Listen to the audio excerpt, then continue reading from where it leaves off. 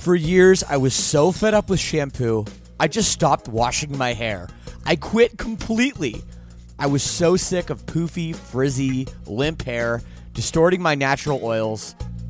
Until a few months ago, I found Modern Mammals, and it changed everything. And by the way, right now you can visit modernmammals.com and use code LSS for 10% off. So check that out.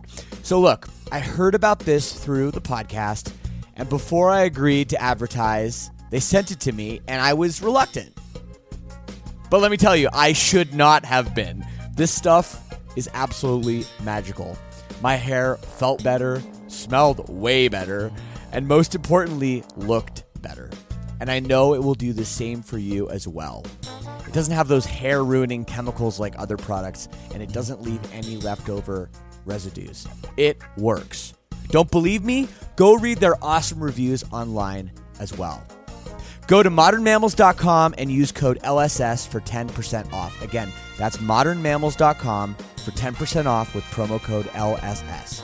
Don't forget to use our promo code LSS so they know we sent you.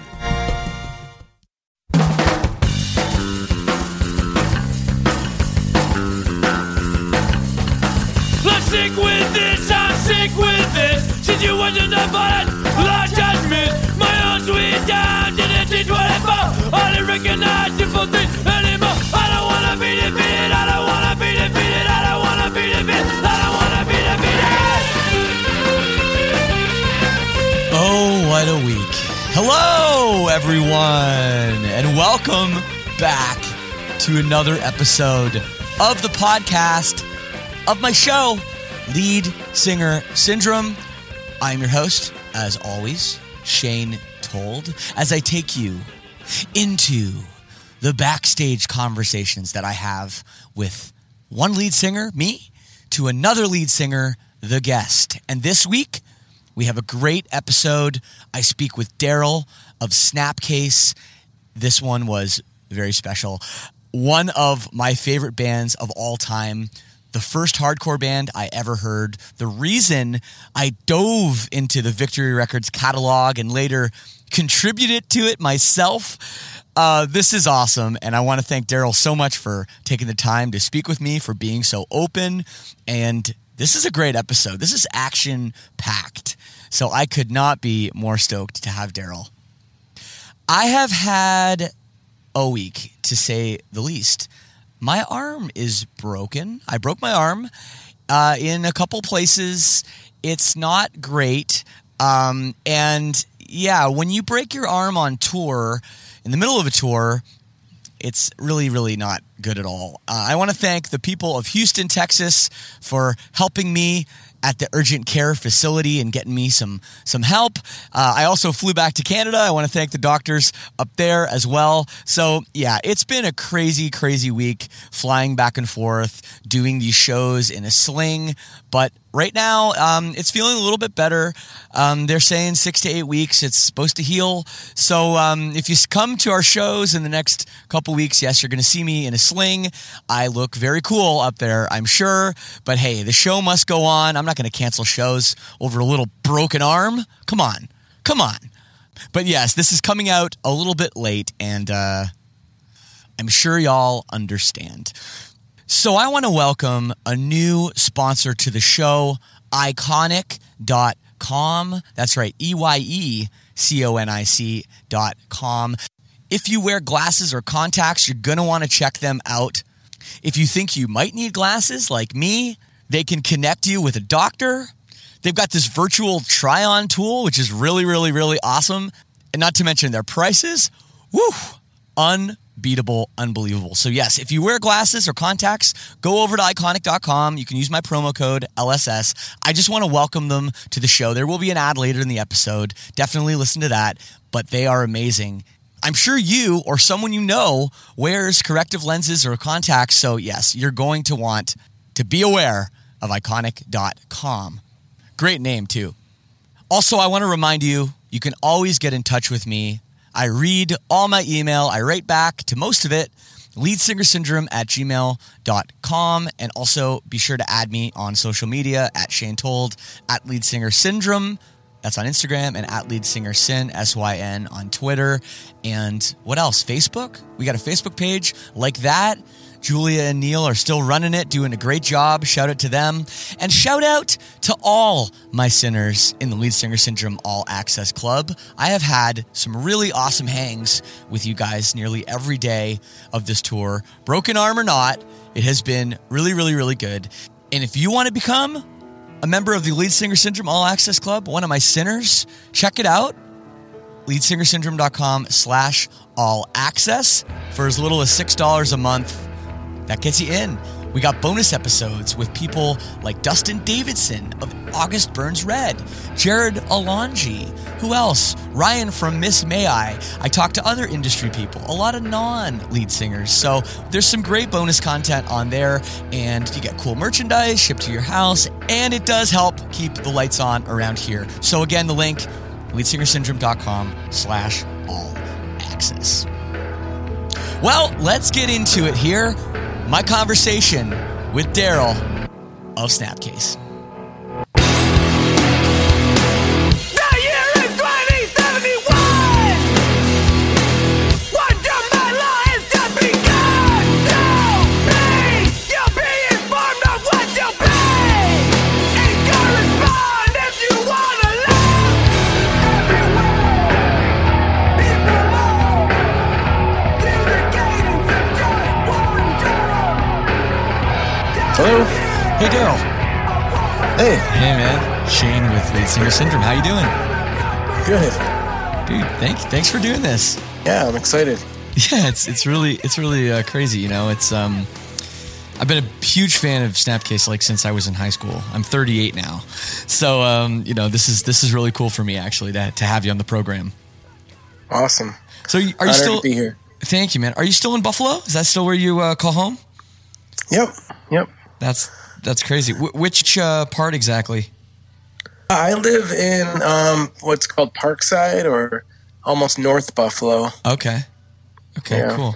Yeah, because I grew up in Oakville, Ontario, which I don't know if you ever played Oakville specifically. I'm sure you played Hamilton, and obviously Toronto a million times, but I'm not from too far away, so I actually know the Buffalo area pretty well. Yeah, I actually grew up in West Seneca, but I live in Buffalo now. Yeah, that's crazy, man. So with maybe we should start there, man. Buffalo, New York. You know, not a place I think, you know, when people think of hardcore or music or rock music, they generally comes to mind first. But what a scene that existed in Buffalo, you know, back in the 90s. It was, well, even before then. I mean, Sure. growing up in the Buffalo underground scene, it was awesome. So starting in the late 80s, for me, mid to late 80s, going to punk shows and metal shows and hardcore shows, because back then they were all one and the same, you know, in a sense. Right. Underground just being underground because the scene was so small. And, you know, bands like Cannibal Corpse and Yeah. the Goo Goo Dolls. When they were a metal band, yeah, sure. Yeah, so like, and the funny thing is the scene was so small that, you know, like the guys from Cannibal Corpse and the guys from the Goo Goo Dolls, and maybe even sometimes the people from the 10,000 Maniacs were all hanging out at the same club, you know, at one time, because it's just the way it was back then. And Absolutely. the Goo Goo Dolls, I have photos that I took from Youth of Today shows, and Robbie from the Goo Goo Dolls is hanging out on stage, and I know that Alex from Cannibal Corpse was at those shows too. So yeah, it was just kind of a cool scene. That was, you know, late 80s. Totally. And then, Go ahead. oh, and I was just going to say, you mentioned the 90s hardcore, and to me that's a whole other story. But yeah, I mean, I'm really proud of everything that came out of Buffalo musically, you know, from the, you know, early to mid 90s to the late 90s and early 2000s. So yeah. Yeah, and you know, it's kind of crazy, I guess, you know, you're a kid going to shows.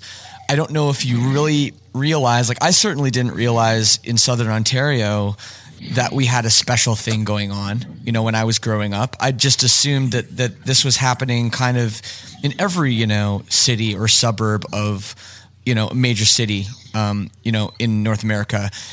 Did you recognize that what was going on was special? No, not at all. I know that we were sort of fortunate that a lot of the East Coast bands love to play Buffalo, so a lot of the New York hardcore bands and the Boston bands. But you know, the local scene, we were just all really kind of like trying to emulate those groups that came here so often, and we just had a killer scene, you know. Yeah. And again, it was small; we all knew each other. But yeah, in fact, my first show was actually a Canadian band. It was SNFU. Oh, cool! So that's awesome. Yeah. And they were always killer. They were. Oh my God, what a band! It's just crazy, right? Like 5 kids from Buffalo, you know, growing up, going to see shows, the bands you mentioned, to become one of the most famous hardcore bands ever. When I say that, what comes to mind? Well, I don't think that. Well, I mean, but, I don't know, man. I put you guys up there. It's kind of, but it has blown me away in recent years as to how popular, actually, you know, just how widespread hardcore is and how many, you know, different lives it's touched. And, you know, I think just about the people that we've played with and the different bands and, but, you know, now through social media, you know, you see people posting flyers or photos or, you know, or what's even more common these days is posting the record they just got of some old band. And to see how many people like a lot of that stuff from the 90s kind of blows me away. There's a great Instagram account that I follow. I think it's Buffalo Show Flyers. Are you familiar with this one? Yeah, I do follow that as well. Yeah, and it's like amazing, you know, not just to see that stuff and remember, you know, those bands that were maybe like early on the bill that you forgot about and remembering. But what's crazy is, in the comments when someone says, yep, I was at this show and I remember when like this happened, you know, and that's just like such a cool, you know, thing to look back and reflect on. You know, and I think like what that means is it's just amazing how much those shows and that music scene meant to so many people, you know, for so long and still. Yeah, I mean, I actually am a flyer collector myself. Oh, cool. I didn't really collect tons of t-shirts or records, but I always saved flyers. And I was going through them not too long ago, and it just, I don't know, we've always felt fortunate as a band to have played with such a variety of different bands. So, you know, whether it was Napalm Death or Fugazi, I mean, it's like we've played with so many different types of bands. It's crazy. Yeah, it is crazy. But, you know, I don't know where to start now, but maybe we can go back a little bit to the beginning of the band. But your sound is not typical of most, you know, hardcore bands. When you think of like New York hardcore, you know, you guys didn't play fast, like double time stuff. You know, it was more like slow, kind of like with a lot of groove, you know, very, you know, very different. And of course your vocal style too, you know, unmistakable. Where did that all come from? You know, like, cause it's obviously your sound, you were able to blend in with a lot of different kinds of music because of that. Well, I think it's because the guys in the band we all listen to, you know, I wouldn't say like we each listen to different kinds of music. We all listen to different music. So, but it was all mostly underground music. So we were all really into like the New York hardcore. We loved bands like the Cro-Mags and, you know, Youth of Today and Agnostic Front and all those bands. And then, but the bands that really drove us were bands like Verbal Assault, Dag Nasty, you know, and then, you know, of course, Quicksand. Right. And then when bands like Helmet came around, things like that, you know, that, and of course, being from Buffalo, Zero Tolerance. So early on, you know, everybody wanted to be as zero tolerance as they could be from Buffalo. So that was huge for us too. Totally. What about the Canadian bands? Like, one of my biggest influences and the band that was, came from my hometown was Grade. And that was a band that I think really paved the way for my own music. I guess they were kind of more your peers. I'm not sure whether you influenced them or they influenced you, or maybe a little bit back and forth. Yeah, I mean, Grade they were an awesome band. And I don't know, I don't think I came to know them until a little bit later. Like, we had been a band for a while, but they may have been a band right along. I mean, Snapcase came out of a band called Solid State, which started in '89. Yeah. And then we became Snapcase probably around 91. Yeah. So, and then I think our first 7-inch was like 90. That's true. Grade probably 293. Grade probably didn't start until maybe 94. Damn, dude. So let's talk about your vocals. This is the Lead Singer Syndrome podcast. Your voice is, like I said, unmistakable. And was that just you screaming your head off over loud amps in a practice space? I mean, or was there a calculated thing there, or were you trying to emulate somebody? Where did that sound come from? I never could do, as much as I tried to emulate certain vocalists, I never could do what they were doing.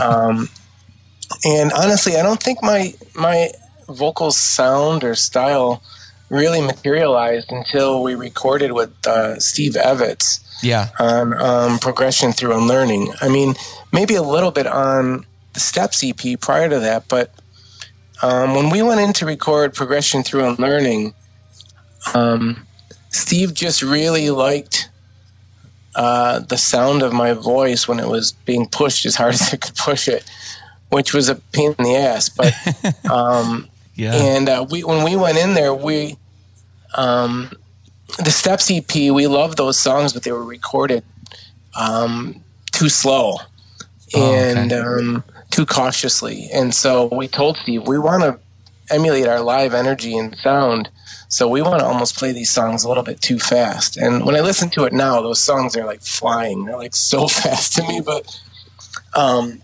was really hard to keep up with the vocals. But that guy, he just kept pushing me. And, as soon as that record came out, I mean, I had to do it all the time, and that became it. When you recorded that record, did you know it was going to be the game changer that it was or is? Did you know you had something special there? I don't think so. I think because the release before was Steps, and then Looking Glass Self, and then Steps, and Scott Dressler, who was actually my first cousin, but he was the main songwriter on those two releases. And when he left the band, we replaced him with Frank. Yeah. And nobody knew what we were going to be able to do after that. And Tim, our drummer, and the other guys all started stepping up as songwriters as well. And the first song Frank came to us with was Caboose. And he said, I kind of got this song. And Frank was playing in a band called Fade Away. Oh, yeah, I remember Fade Away. For a long time. Yeah. So he says, well, I got this song, and it was Caboose. And we're like, so that song, we were all like, this is it. This is what we want to do. So I just remember being really positive about that song. The rest of the material, I don't think we worked meticulously on it, but I don't think we knew what we had. Right. Could we talk about the snare drum? Sure. I'm sure you've been asked, and Tim's probably been asked even more. What? So, I mean, I thought it was the coolest thing in the world. I was like 16, that record came out, and I was like, and I was, a drummer myself, and I went to the store and I bought a 13-inch brass piccolo snare drum, which I still have, because of the snare drum on that record. How did that come about? Is it actually like a smaller snare drum? Whose idea was that? Because obviously in the later records, you started using a more conventional snare sound. I think we brought a couple snares with us to the studio, and I think Steve Evans just liked how it cut through. Yeah. And since we wanted to play faster, he wanted the snare to just be relentless and to cut through everything. And Tim's a really hard hitting drummer also, so Sure. That also was part of it. But whenever I hear about the snare drum from that record, it's funny because I used to answer all of our mail. And this was like before social media, all that stuff. So we used to get like handwritten letters like crazy at that time from all over the place. And I swear, like 2 or 3 out of every 10 were about the snare drum.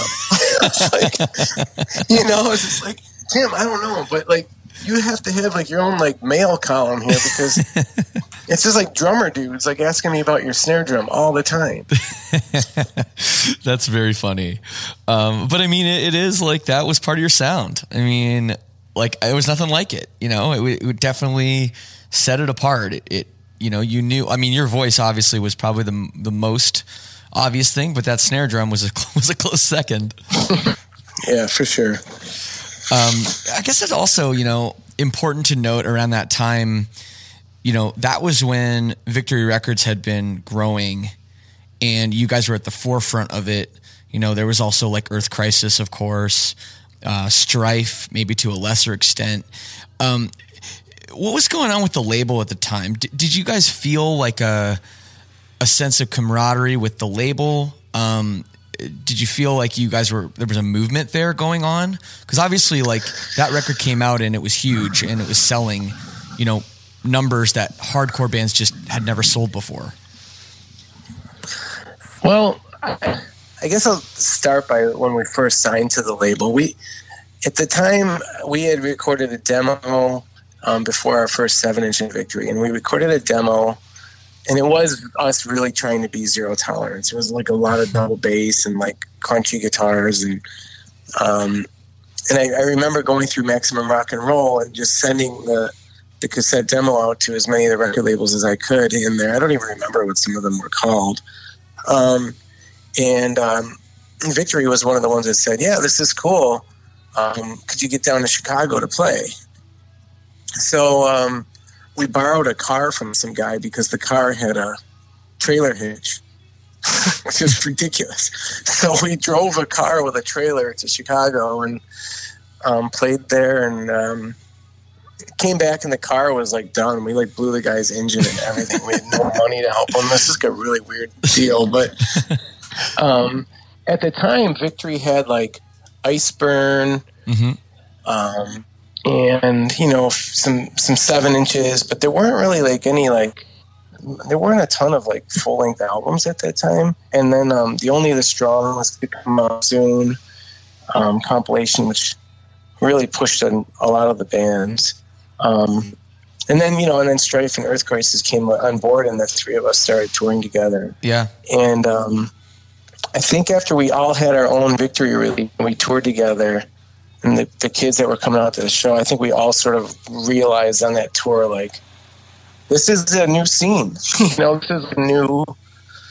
a new stage for the hardcore scene. Like, we had no idea until like that tour was just almost over. We're like, wow. Yeah, it's crazy. I mean, because I remember, Epitaph Records, had Rancid and NoFX, and that sort of punk rock was getting bigger, and then Fat Records had their compilations, and then there was Victory Style, and I guess a lot of people were starting to lump together these, putting these different bands in categories, I guess, and you guys being kind of the biggest band, I guess, on Victory, that must have been a crazy time. I mean, you guys must have never expected to just sell that many albums, We had no idea. We didn't. I mean, as it was happening, we were just so focused on what we were doing next that we weren't really even thinking that much about what we were actually accomplishing as we went along. It just, we were relentlessly touring and writing. Totally. And you guys had a lot of opportunities in other sort of non-hardcore situations. One of them being Warped Tour, which before, you guys played, it was almost all like punk bands.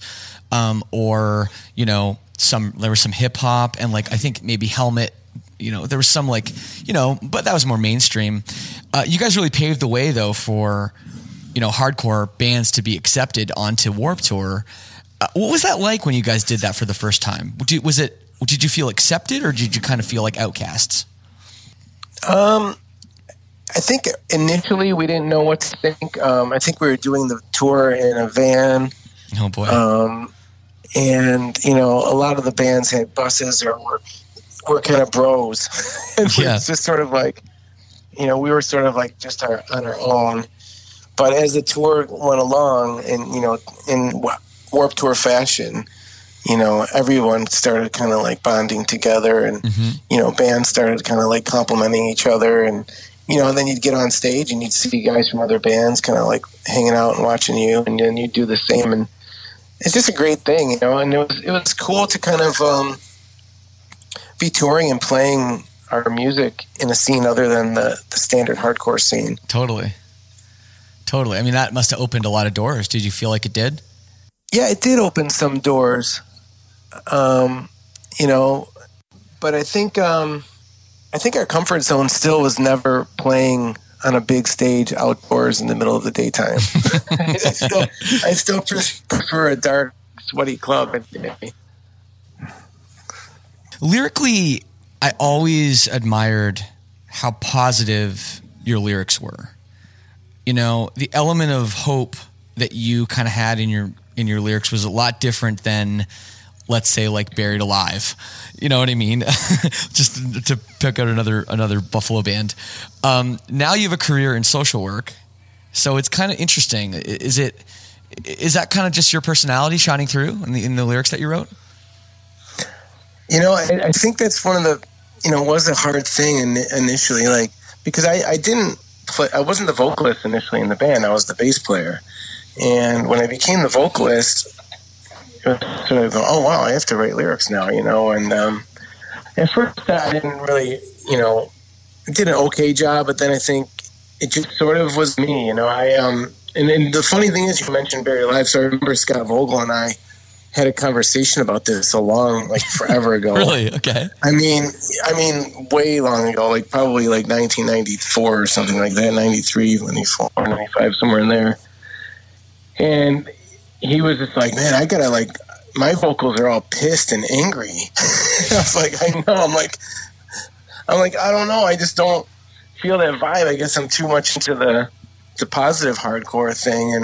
And then, but I wasn't into writing generic political lyrics or typical hardcore punk themes either. So I was just kind of like, well, before you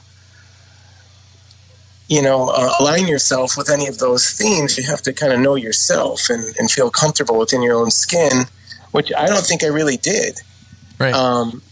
And it was the first time in my life where I was living apart from my family. So I wasn't under the radar of my parents, which was really different for me to kind of develop into more of an individual.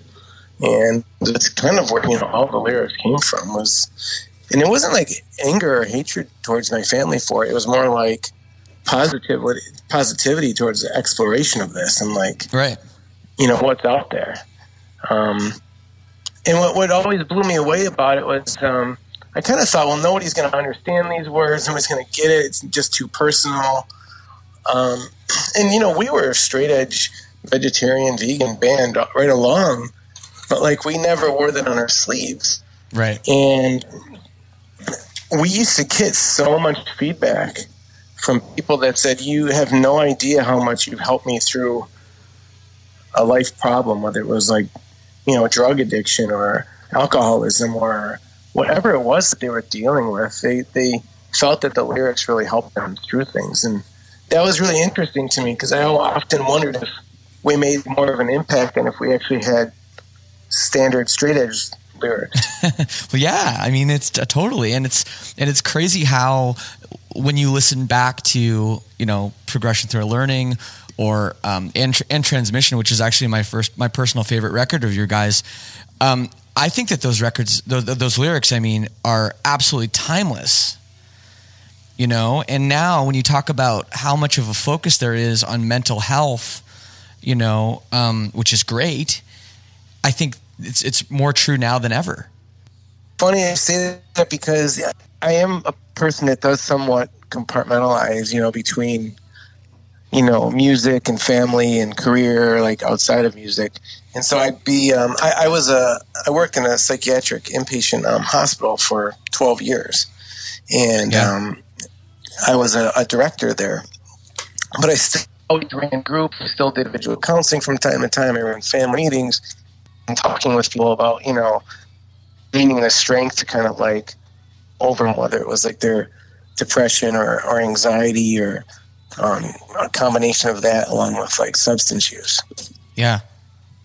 You know, obviously I didn't know at the time when I was writing these lyrics, you know, you know, it's just kind of one of those things, you know, here I am writing about learning to find yourself, and I'm finding myself simultaneously. And later in life, when I look back at the lyrics I wrote, sometimes I'm kind of like, I wrote that, you know, it's sort of like, they sort of like fit me. And it's just, you know, that's kind of like the beauty of being creative. And that's the art part of all of this. Absolutely, man.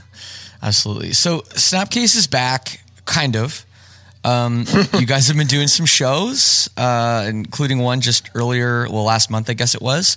New York City was Sick of It All. You guys played a show in California with Modern Life is War.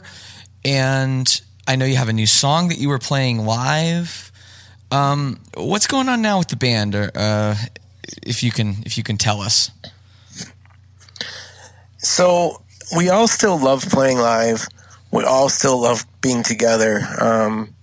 The kind of, you know, family away from family that you develop by being in a band. And now that we don't, I guess it's more fun now because we're not doing it because it's like all we do. Right, sure. So it's kind of like something that we can do that's like, we're relaxed and we're having a lot of fun, and we're not like worried about how many records are we going to sell or whatever it is. You know, it's like we can just go out and like rage, and you know, a lot of us don't get to rage in our normal lives as it is right now. So like to go play these shows and just kind of cut loose and act really kind of stupid together as well. It's awesome, and it's as long as we can do that and have fun. And we have one thing we've agreed upon as a band, and if we play like consecutive shows where we feel like we really suck, then we need to have a discussion about whether we should keep doing this, because we don't want to kill our legacy by playing like shit on stage, you know. So we have had a couple stinkers, you know, where we've gotten off the stage and been like, oh, that wasn't good, you know, and it wasn't anyone's fault except for our own, you know. But you know, we always pushed ourselves really hard when it came to the live show. And so yeah, and honestly, one of the most fun shows we've played, I would have to say, was we did the Every Time I Die Christmas show in December here in Buffalo, and it was insane. It was like so fun. No, it's a great day. Those guys are amazing. It's cool what they've built, you know, doing that every year. And it seems like, you know, every year it sells out immediately. Like they've just done this amazing thing, this tradition for the city of Buffalo, you know. Didn't they call it Every Time I Die Day or something? They like, you know, they did, which is really cool. Well, they ran like charitable events throughout the city all weekend long, and they had events that day as well. And I think they got like the city named it Every Time I Die Day for Buffalo. It's just so funny and so cool at the same time. No, absolutely. So about new music, the song that you were playing, I think like a year and a half ago, I don't know if you're still playing it, Spike Up Your Tone. Have you guys recorded this? Is this just something that you've practiced, demoed? You know, what's going on with that tune, and have you worked on any other new ones? We have a ton of ideas for songs, and that was one that we were able to complete. Mm-hmm. We like it. I don't know if we're crazy about it, but we do like it. I really am inspired to do more music, though. And when we got back from New York, we actually drove to New York, so we had a lot of time and driving together on the way back. And I think one thing we kind of agreed upon was that, here we are playing in New York City with Sick of It All and Slapshot, two bands that we all went to go see together when we were teenagers. And I'm like, dudes, those bands have so many more new songs than we do. We haven't had a new song in like 20 years. It's just ridiculous, So we can't keep playing shows without, right, being active as a band writing. So we all agree that we'd like to, write some new music. And we want to write music that's for the live show as well. We're just, there's no point in writing songs that we don't get to enjoy live. I agree completely. End Transmission, pretty much your last album, and my favorite of yours, which, despite, Progression Through Unlearning coming out at a time, when I was in high school and I was really open to new music and stuff, End Transmission absolutely blew me away when that record came out. I mean, with that title, did you know that was going to be your last record? I mean, I know you put up Bright Flashes after, but that was kind of like a different kind of thing. No, Bright Flashes was more like outtakes from that. Exactly, yeah. Just for the listeners that say, no, Bright Flashes was their actual last. Like, okay, I know they put it out after, but it was like a lot of the same songs, exactly, So just to clarify, I know I just need to make sure that the people listening aren't screaming at their radios. So, I guess, it's hard for me to think about any one of our albums without thinking of all of them. So, Steps to me was that was Snapcase developing its sound. Progression Through Unlearning was us finding our sound and really, it had the energy. Designs for Automotion came out after that. Mm-hmm. And that was, it was funny, we just talked as a band, it's not the favorite album for any of us in the band. It's not my favorite either, to be honest. It was us being too. We always say, we joke that we were too warped on that one. We were too much thinking about the Warped Tour crowd, not about our roots. Yeah. And it wasn't really us. And there's some good songs on there, and it's cool. But I listened to some of your other podcasts, and I listened to the one you had with Dennis Lipson from Refused. Mm-hmm. Yeah. And we had toured with them in Europe, actually kind of like a mini tour and then a longer tour. And then we toured with them again in the States. And they were, I'm sure you've had this experience, but you tour with a band where you kind of push each other every night. And then you leave the tour inspired. Yeah. By where that tour took you and by, how much the other band pushed you. And, for sure, we left that tour, and when they put out The Shape of Punk, we were super inspired, Yeah. And we had already been writing some of those songs, but we wanted to get back to being like what Snapcase started as, which was we're trying to be, hardcore, but something that hardcore wasn't doing. And, we just started writing things the way that we felt comfortable with. And, that's kind of End Transmission. That's how that album came about. We didn't know that it was going to kind of be like the ending album. Yeah. Well, that was right. When Victory Records had just started doing things, way outside of hardcore. And I know they were putting out records like Catch-22 and some other things, but that's when Thursday was blowing up and Taking Back Sunday, and that whole movement. And that's kind of right when you guys quit. Did you feel like what you were doing, your brand of hardcore, wasn't sustainable anymore? Did you feel like your popularity was dropping off? Or was it just, look, we're at the end of this, personally, and it's over? What was the reason that you guys stopped or broke up? I think for me, Tim, he left the band, and he wanted to continue working on his PhD and just kind of move on with his career in academics. And then there was a tour or two where John couldn't do the tour. And I remember, actually, I think it might have been a Canadian tour. It might have been Snow Jam. Oh, yeah, okay. And we had this guy, Jamie Getz from Philadelphia, playing guitar in place of John. And Ben was playing drums now instead of Tim. But Ben was in the band, but it just started to not feel like Snapcase anymore to me. And, like you said, like the whole, like just like us and Earth Crisis and 108 and those bands in the mid-90s that kind of came up, there was a new scene coming up. And that was like Thursday and Every Time I Die and Thrice and all these bands.